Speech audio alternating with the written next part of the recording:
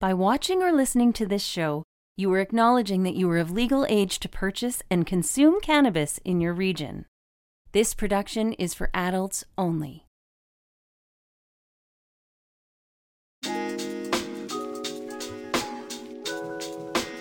Have you seen the Slash?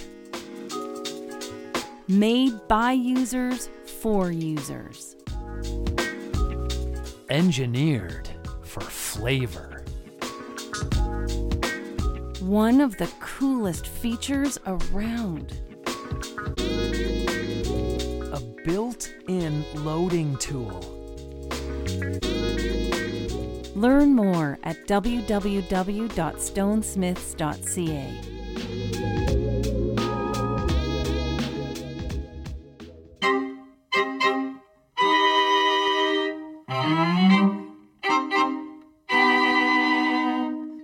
This is the Business of Cannabis, a joint venture between the Green Generation Co. and the Cannabis 101 podcast. Bringing you the latest bud, biz, buzz.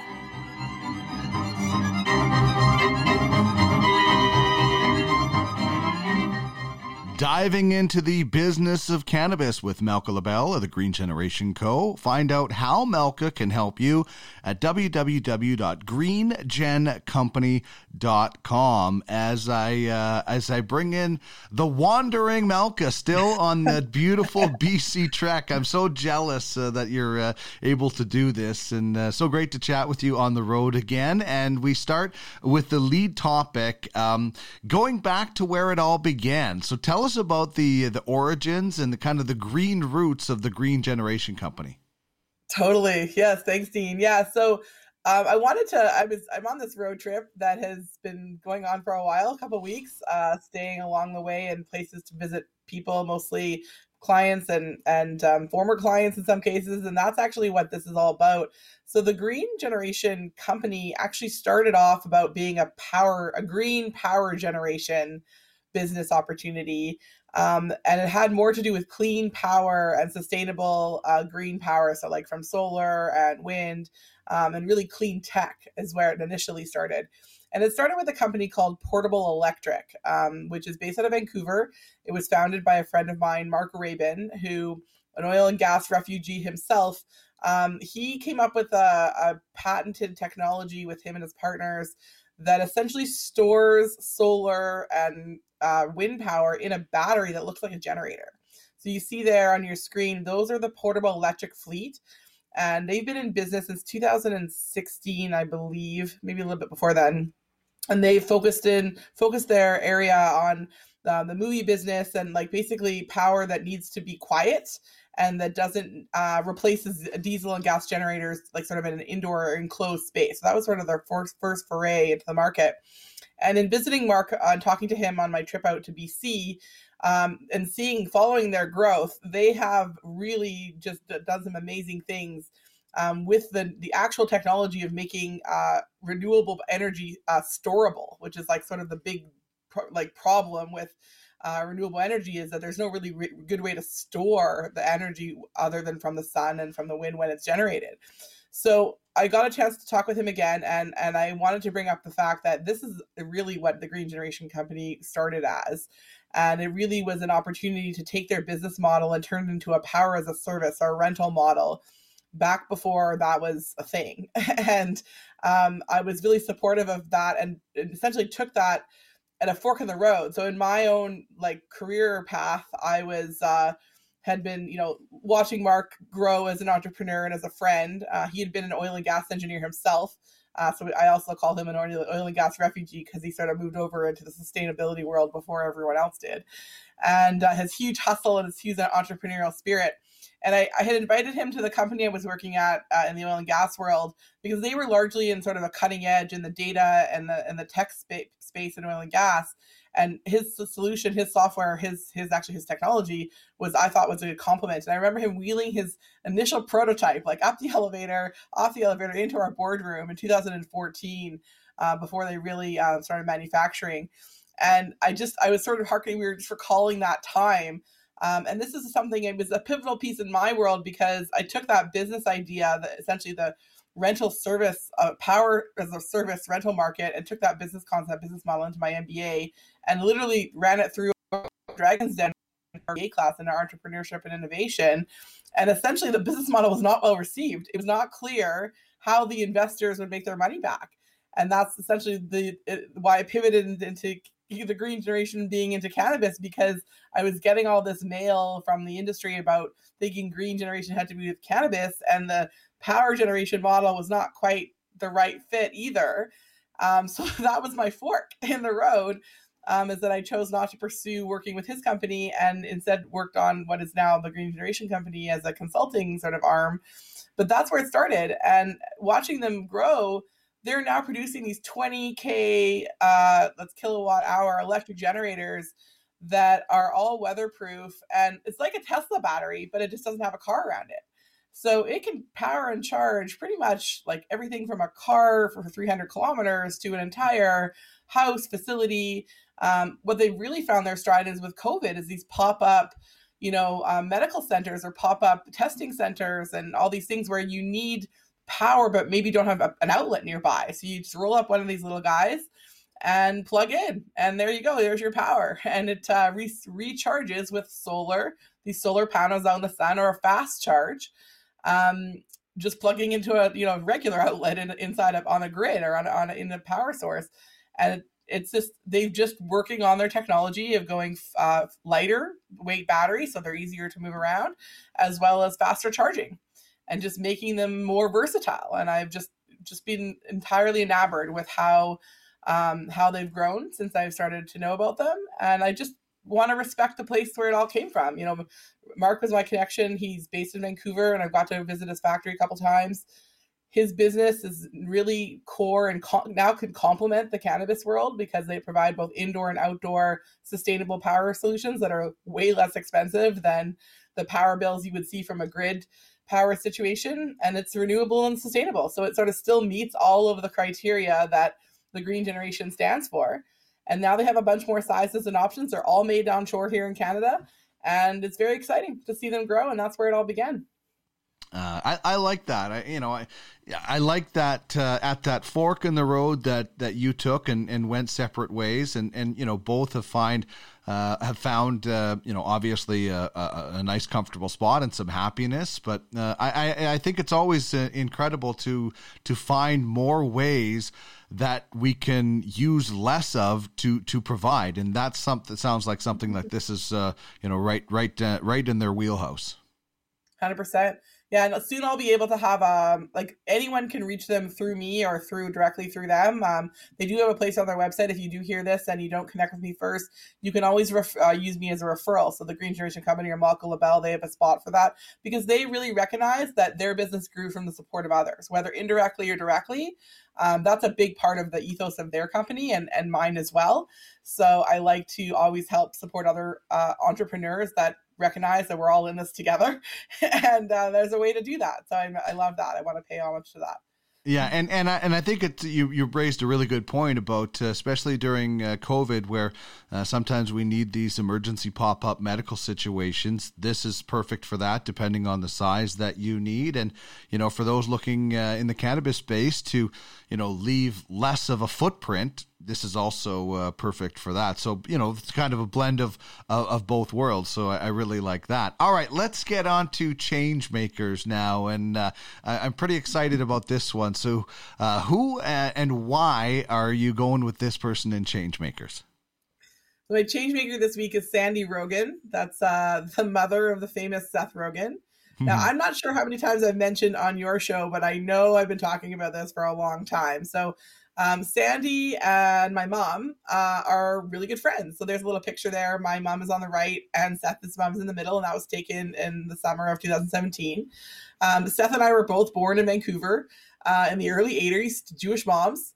And they've been friends ever since. My mom moved back to Vancouver a few years ago, and literally into Sandy's neighborhood, and they go on walks together and have dinner together on a regular basis, even in COVID. And I think that they're the closest proximity to each other, so they don't have to drive to get to each other, which is great for both of them.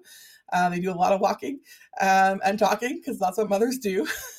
and they talk about their children all the time. So I got a chance to talk to Sandy when I was in Vancouver, just to fill her in on some of the things that, I kind of think of her like a sort of a distant aunt or cousin. Like, even though she's not in my life directly, she's a big part of my mom's support system. And that's how I really paid homage to her help to my mom, because she's very grounding. She's a very natural, spirited, and like just normal person. Sometimes my mom is sometimes like that, and sometimes she's not. But I have to say that I got a chance to speak with her, and I told her about some of the work I'm doing and the Truth on Cannabis project, which is all about sort of where people came from and how they're related to the cannabis industry. And of course, her first objection is like, I have nothing to do with cannabis now at all. I'm like, well, you kind of do through extension of your son and his success. And I said, really, I just wanted to learn more about like his upbringing. Like, I know where he came from. I was around when he was very little, but I was very little too, so I don't remember that.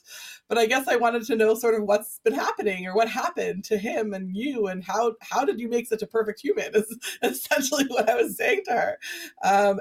So she laughed, she chuckled, she's like, you sound just like your mother.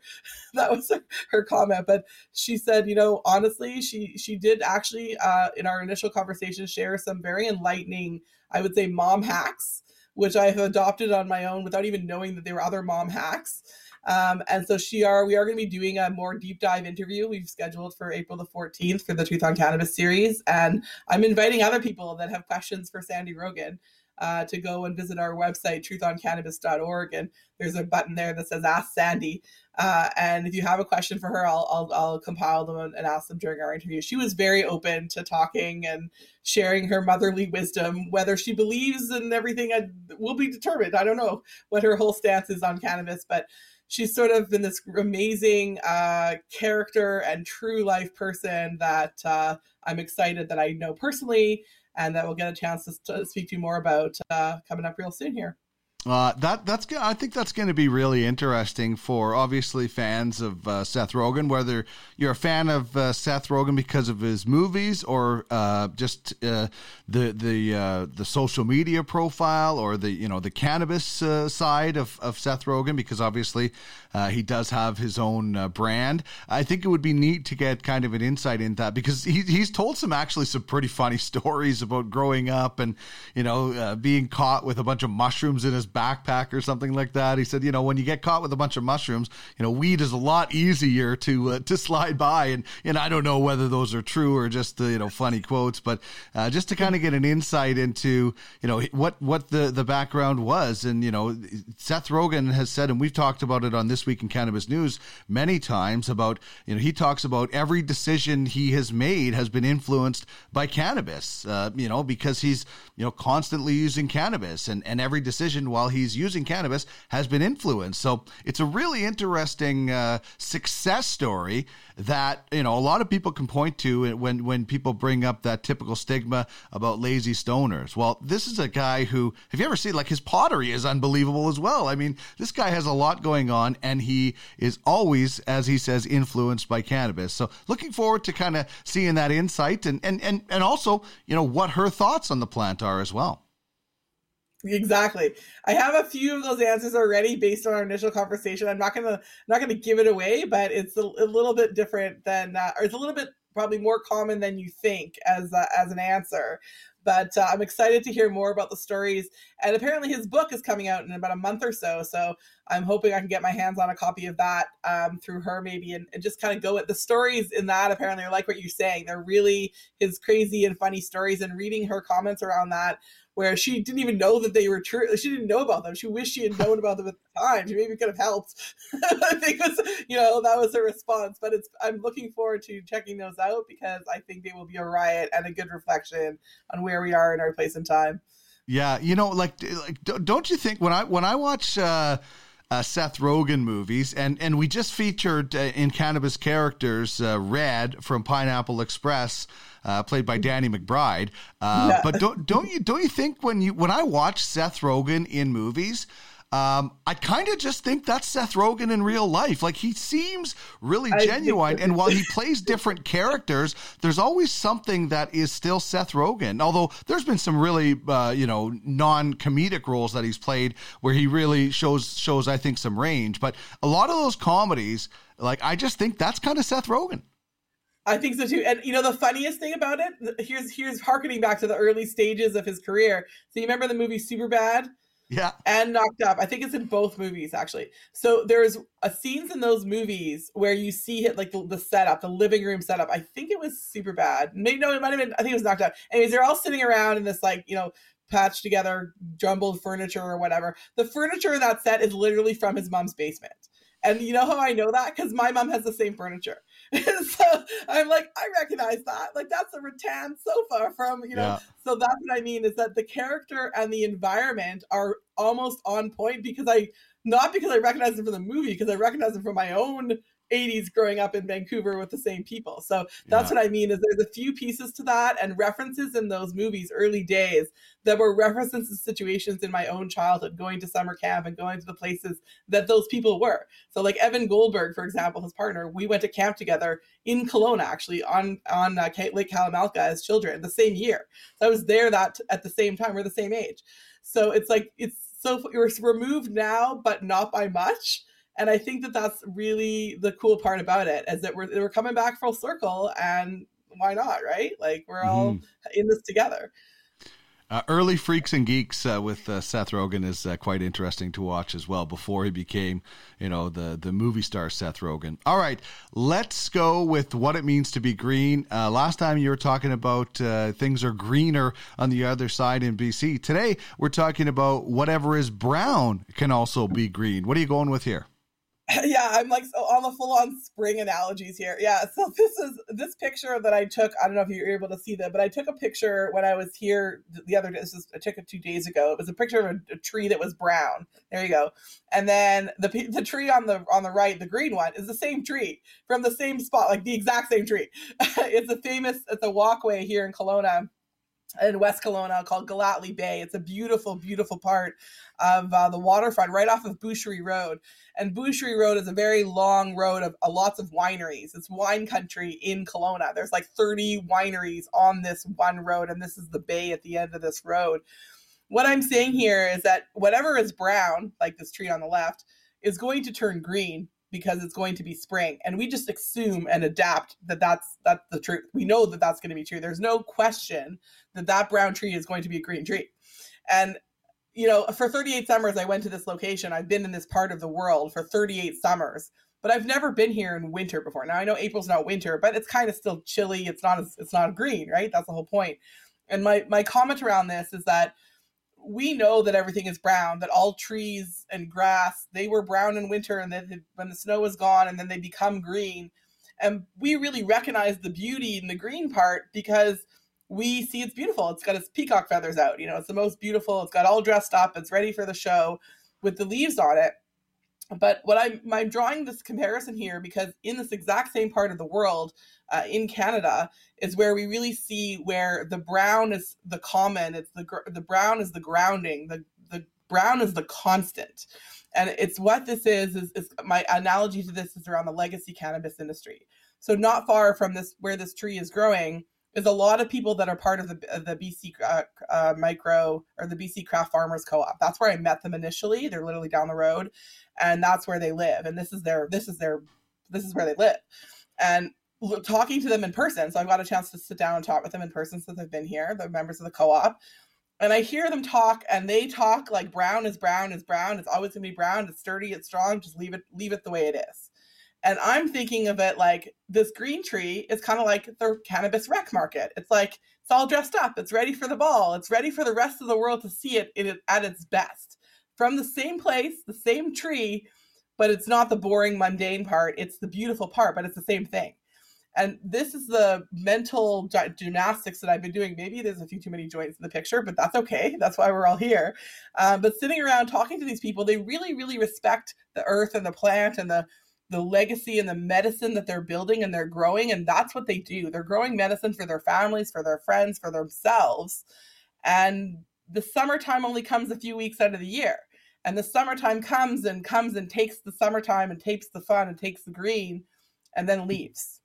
And I think that is a way that this industry can coexist, both in the legacy realm and in the legal realm, is that just a recognition that they can be the part of the same thing, They just have different viewpoints from different people, and that's okay. And I think that's kind of the message here, is that we know it's going to be brown for a large part of the time in winter, and then it's going to be green. And the green brings new life, new money, new freshness, new perspective.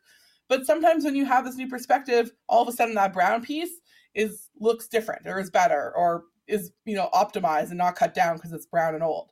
So I think that in this world, in this place, we can see that harmonization, and it's going to happen from these locations where the two sides of the cannabis conversation are really head on head, and they're coming from the same place. So I just wanted to point that out, because it kind of struck me while I was smoking a joint in front of this tree that maybe this is why this has been such a struggle, is that there are two perspectives of the exact same thing. And we just have to have that as an open conversation. And that's what it means to be green this week. Mm-hmm. Well, I think there's a lot of potential for people in the legacy market to get in to legalization and have a lot of success and help grow the industry properly the way they think they do. But there also has to be, have to get rid of those preconceived notions and opinions and things like that, and actually see it for what it is. I mean, if somebody sees the legalization market, that as something that's not right, and the black market that is right, that's kind of another form of the stigma. So, we have to make sure that, we talked about it in This Week in Cannabis News about the publisher of High Canada endorsing an illegal website. Like that's wrong. That's irresponsible. That's, we have to, legalization is here.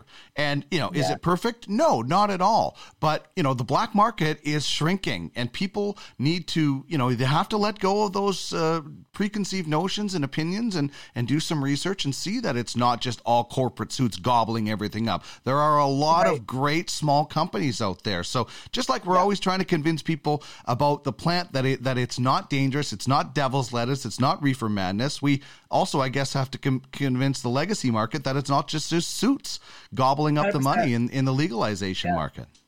It's true. And unfortunately, I have to say the politics, like literally our political system has infiltrated that. And that's also not so cool, because politics are not supposed to be bought by companies. And unfortunately, they have been. And that's actually the key piece, is that politicians have left politics and joined the private, or the private sector is what it's called, and are on the boards of these cannabis legal and publicly traded companies. And that's the piece that's offside, is that, people that were in politics where they're out for the good of the people. That's what the whole point of politics is. It's a democratic society. You're elected in office so that you have influence and you have the ability to take the needs of your constituents to the leadership of the country. But then when you're done with politics, and then you go back, and then you sort of get, you find a role, which is not a bad thing, but I'm saying that's essentially it's the other side of that conversation, which is the part that hurts people that previously would have voted for those people. That's where the money and the politics interact, which is offside in lots of countries, including our own. You can't do that anymore from a influential perspective. Like companies cannot pay politicians to lobby in the way that they used to be able to do that. The laws have changed around that, but the mentality of it hasn't. And that's what I mean, is that this is a mentality question. This is a point of view. And I'm saying in this piece is that it can be both. We can have our cake and eat it too. It's just the perception, the attitude, and the stigma has to change. And it's not the stigma in the only one spot. There's a whole bunch of stigma, like you said, Dean, that has to be cleared in order for this to be true. Indeed. Good segment today. I want you to get back to your traveling, because I can't wait to hear some of the stories. But if you want to find out how Malka can help you, check it out on the screen, greengencompany.com. Enjoy BC, but remember, you got to come back to Alberta, okay? So you can't just stay in BC, but have fun on your travels, Malka. Thanks so much. Thanks, Dean. Have a great day.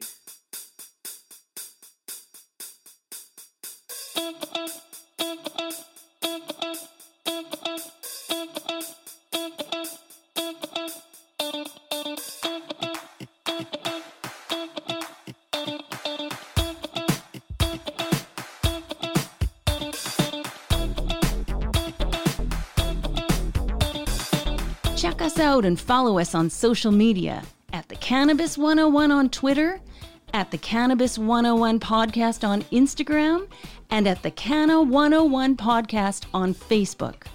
You can email us at cannabis101podcast@gmail.com.